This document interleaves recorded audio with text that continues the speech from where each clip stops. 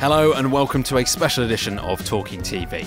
In the month when the BBC Trust is poised to make an initial decision on BBC3's future, we're going to put the youth channel in the spotlight.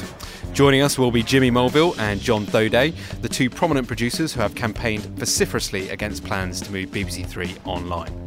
They'll explain why shows like The Revolution Will Be Televised should remain, well, televised, and make the case for alternative visions for BBC3's future. You won't want to miss a moment.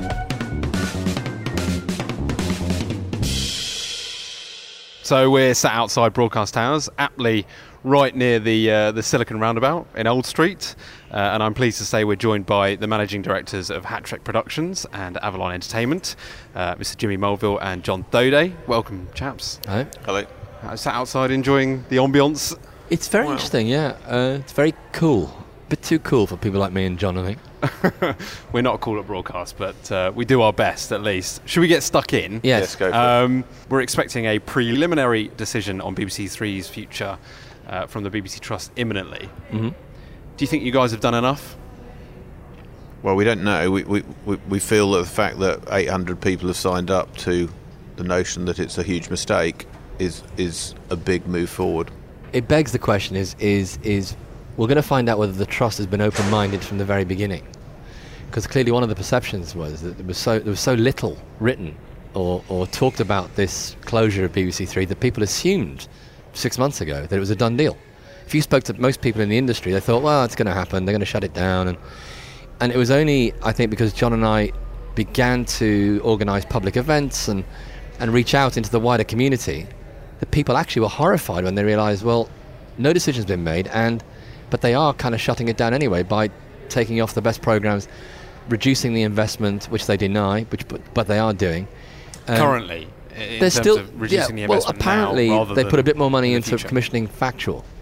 But, I mean, this channel now, since they announced the closure last March, it's lost 25% share. That's because they haven't been putting programming on it that attracts a good audience. The Walking Dead, as David Elstein described it. Would you go along with that description? I wouldn't say it was The Walking Dead, but I think they've done everything they can to deconstruct it before they've got permission to close it. Your question was, have we done enough? I think the real question should be, has the BBC done enough to tell the public and the industry exactly what they're doing, why they're doing it, and what the implications are? And I think the answer to that is absolutely not. Since we've been doing this, we've mainly come across many people who didn't even know BBC3 was closing. So I think that the BBC's got an obligation to the licence payer to make sure that everybody in the UK knows that they're planning to deconstruct something which cost £1 billion to construct. Does that responsibility fall on the Trust as well? I mean, there was some complaints during the time the consultation was open that it wasn't accessible to young viewers. There wasn't enough mention of it on Twitter and things like that. Well, I think the fact that in our travels we found many people who knew nothing about it, the responsibility has to lie with the Trust, who are running the public consultancy. You can't consult with the public if they don't know something's closing. We found out about the consultancy by accident. Yeah. Actually, we phoned up to find out when it was closing because it wasn't clear when the window of public value testing was from. And clearly, the management gave them their proposal in late December when the industry is about to go off on holiday for at least 2 weeks. I mean, a lot of people in our business, as you know, they drift back during January. They take a few extra days off, and so it's not until the second week of January that people are fully back at work in this industry. Well, that's halfway through the PVT window. That's halfway through the consultation period, and we felt the consultation period should have been 3 times longer than that, and they should have cast their net much wider. It was only when we really forced our way into the Trust, by saying, look, we need a meeting with Rona Fairhead. She's about to meet the people from Scripps about them possibly talking about taking over the whole of UK TV. That's a foreign media company. Why isn't she meeting a couple of UK independents? We then, to have credit, got a meeting with her, but we complained bitterly that we felt that they've been talking to the wrong people. They've been talking a lot to other broadcasters about the future of BBC3. Well, of course they're going to say shut BBC3 down. It's their rival. And we said, why aren't you talking to other independent producers? Yes, they had a submission from Pact, but that was a technical submission. What they needed to talk to was people on the ground working in the industry who knew their stuff. And eventually we got these 800 luminaries. You saw the list of people that we got, and that's why we said, we've said to the BBC, you find your 800 people of that calibre who agree with you that BBC3 should shut down and open online. Okay, just to pick up your point, the BBC confirmed the decision to move BBC3 online, I think in March last year. Yeah. At what point did you guys come together and think, we need to do something here? Well, more or less immediately after that, it crossed my mind that no media company in the world that had a channel that was growing, particularly one that appealed to young people, which is what all broadcasters crave for, could just wake up one day and shut something down. So I was meeting Jimmy for breakfast and perhaps to talk about other things, and then I said that to him, and I said perhaps what we should do is buy it. If the BBC don't want BBC3, we should buy it, because we were, and it turned out we were both appalled at the idea that they were shutting it. Because having lived through the years of investment, and as I say, £1 billion on BBC3 plus the money they spent on Freeview, the BBC invested in Freeview in part so its digital channels could reach 98% of the country, which BBC3 does, and online doesn't. And by the way, I went to this briefing, and a lot of the time was spent in Damien Kavanagh. This is the comedy briefing this week. And Damien Kavanagh is a perfectly, decent chap trying to do his job, trying to sell this idea, but spent a lot of the time kind of, in a way, criticising BBC3 as a TV channel. So it's full of repeats, it doesn't reach the right, we're not targeted enough. This is a thriving channel. Channels are not going out of business. AMC this week have announced they're going to open a channel in the UK. Murdoch is interested in opening channels. As Henry Normal said, if it was such a good business plan that you shut down TV channels and you open up online only channels, Murdoch would have been doing it years ago. The fact is, there's no business model there. Somebody at the event said they'd spoken to Makers, the studio. Studios, yeah. And they just done a huge deal with Disney that's worth £500 million. And they're spending it on getting their content, guess where? On television. Because their new business model now is content provided for linear TV and online and social media. But linear TV is at the heart of it. It's driving it. Just going back to when you guys decided to get together and start to get your message out there that you disagreed with this decision. Obviously, you announced that you were going to make a bid for BBC3. Yes. And that created a lot of noise. There's no doubt about that. Mm-hmm. A lot of headlines. We certainly reported it a number of times. But do you accept now that that message perhaps muddled what you're trying to achieve, which is not absolutely BBC3? Not. No. The truth is that it seemed complete common sense that if organisation, particularly a public organisation, had an asset that it decided it didn't want, that an offer to buy it would be something that organisation would take with open arms. We thought when we went to them they'd want £100 million. So the motive has always been to save BBC3, but as they were so unequivocal, we didn't realise what the process was when we first started. So they were completely unequivocal about the fact they were closing it. So it seemed logical you could buy it. People buy and sell channels all the time. So we don't think that muddled it at all. In that we actually think it brought people to think about it. Because when we then went on our journey, and we worked a lot behind the scenes before it was public to try and persuade the BBC both to change their mind, or if they wouldn't change their mind, to consider alternatives. We only went public when they refused to listen to any of those things.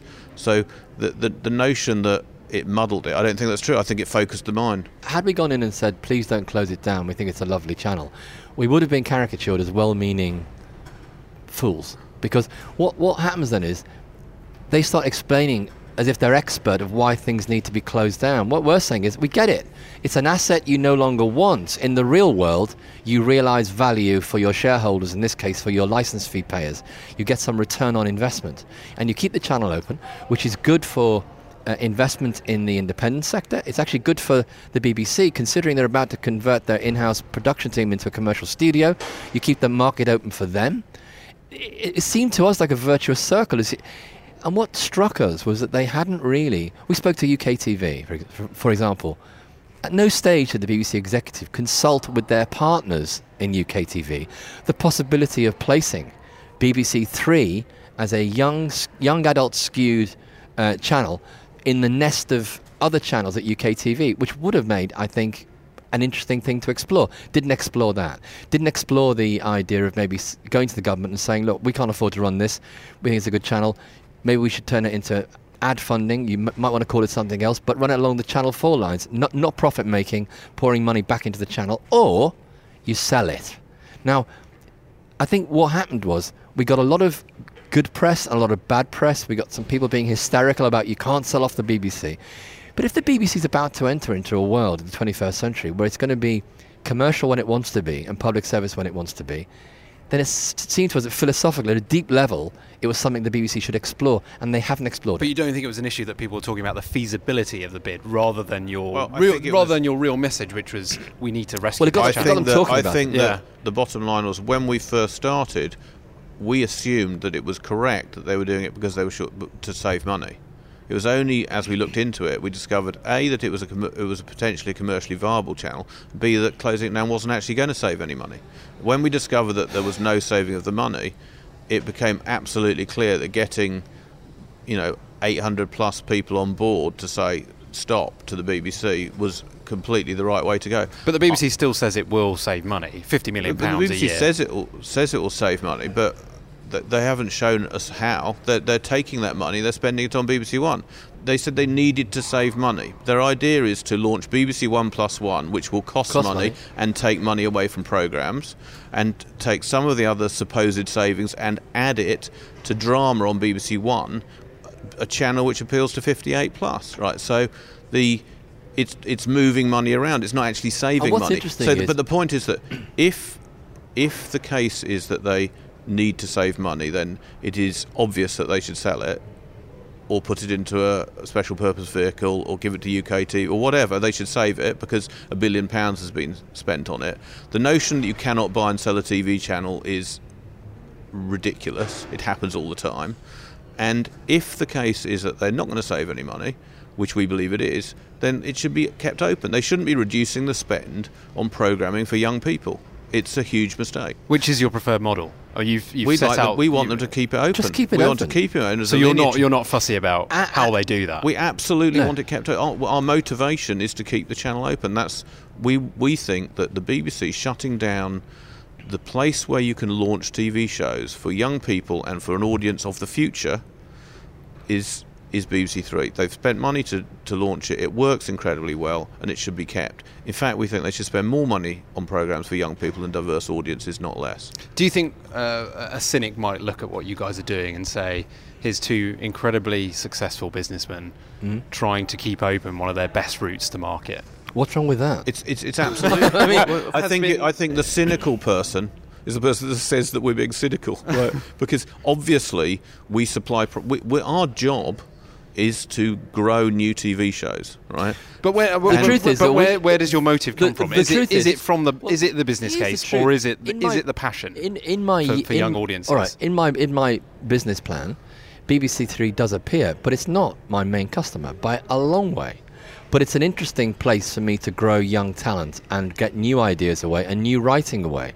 And I'm interested in doing that because I know I need to future-proof my business. The BBC should be on the same page as me. They should be future-proofing themselves in terms of broadcast television. But also, we passionately believe in UK-produced TV. And for UK-produced TV to thrive, whether culturally and for business, right, you have to have a place where you can launch TV shows. BBC3 is that place. It disappears, it's gone forever, right? It disappears, ITV2 reduces its spend on new programming. It disappears, Channel 4 reduces its spend on new programming. It's a disaster for British broadcasting. So whether you are entirely coming at it from a cultural point of view or coming at it from a business point of view, it makes no sense at all. And you don't think that talent would have the same platform online? Well, when you consider... there's no evidence. Look at the market. Is there no evidence? You look at YouTube and YouTube appeals to YouTubers, just like comedy clubs appeal to... Stand-up comedians make their journey through a comedy club. They can often grow a live audience in comedy clubs. They cannot fund doing a movie or doing a TV series in a comedy club. YouTubers, what do they produce? They produce self-produced material which don't require public funding or commercial funding. They can do it themselves. There's no need for the BBC to do that. And then when they've done that, what do? They want to be on TV. They want to make TV shows. That's why all the key businesses that have come out of YouTube are wanting to be in linear TV.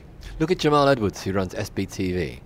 He's now talking to broadcasters about getting his content online. He was approached by Danny Cohen to be an ambassador for BBC3 Online, and he said to Danny, I don't need to do that. I'm already online. I have a really good online channel. I want to be on television.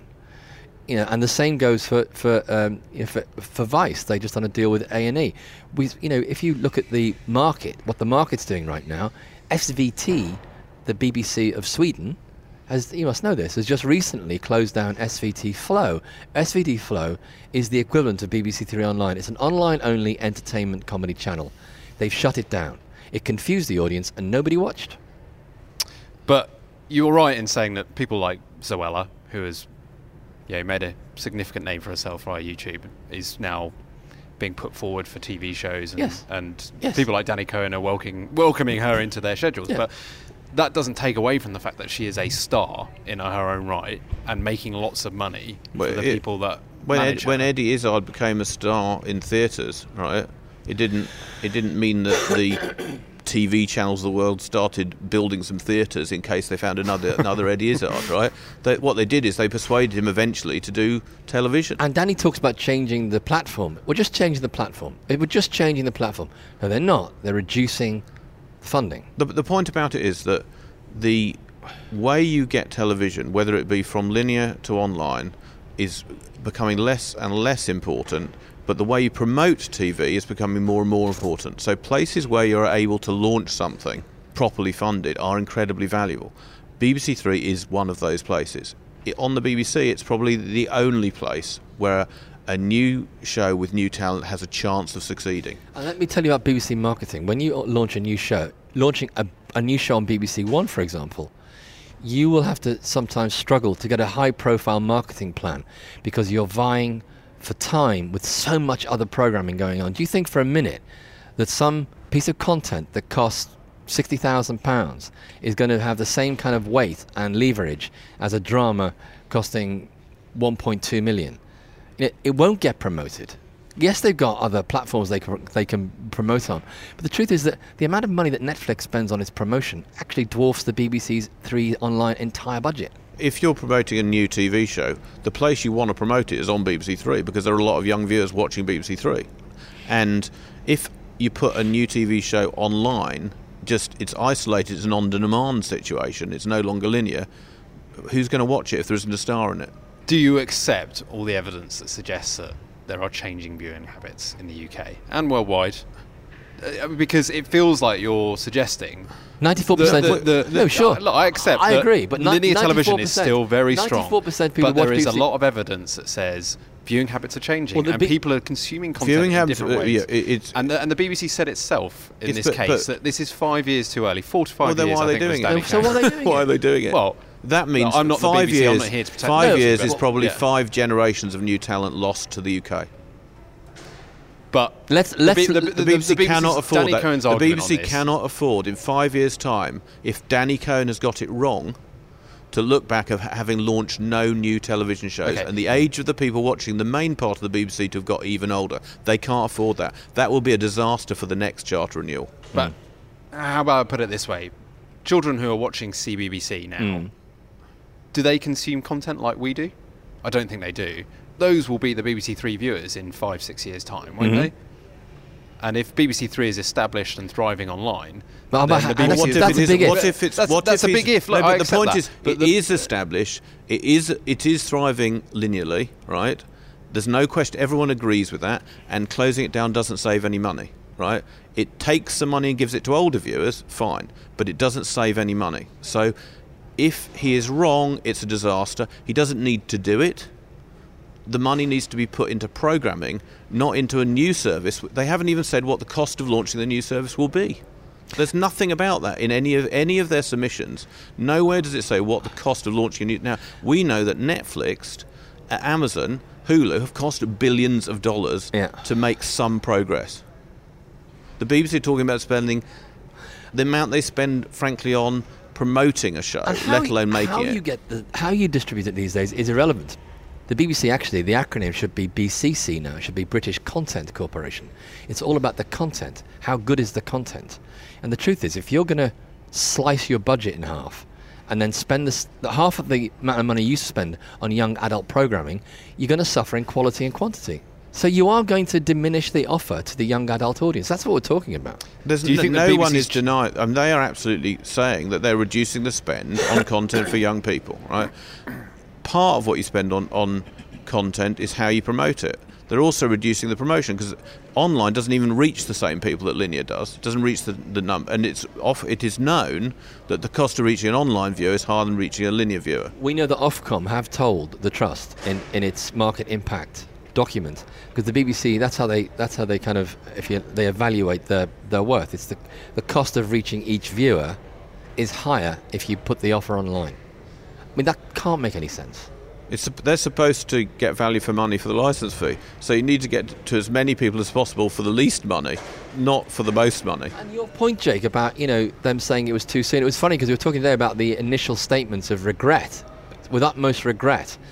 This is probably too soon. We've been forced into this situation. Well, they even agree with us. But they've changed the narrative now, which is a positive move. We're being bold. We're being innovative. Because obviously some spin doctor said, for goodness sake, change the narrative. It's not bold or innovative. It is in no way bold or innovative to reduce the spend on young people.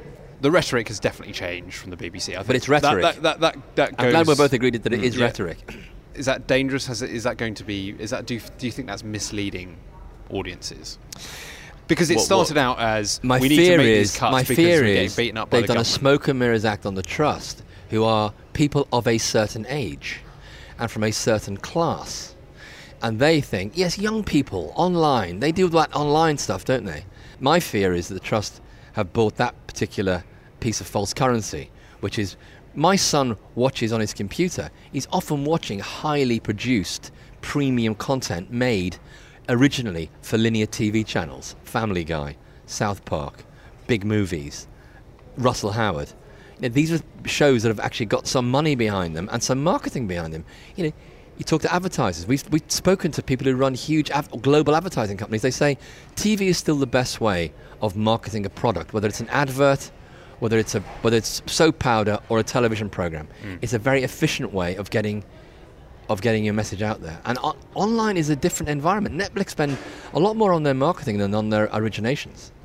What do you make of Danny Cohen's argument that the BBC only serves young audiences through BBC3? That notion is ridiculous. Well, he used the word ghettoised, which is an interesting word to use. He said it's ridiculous to say that that young audiences are ghettoised on BBC3.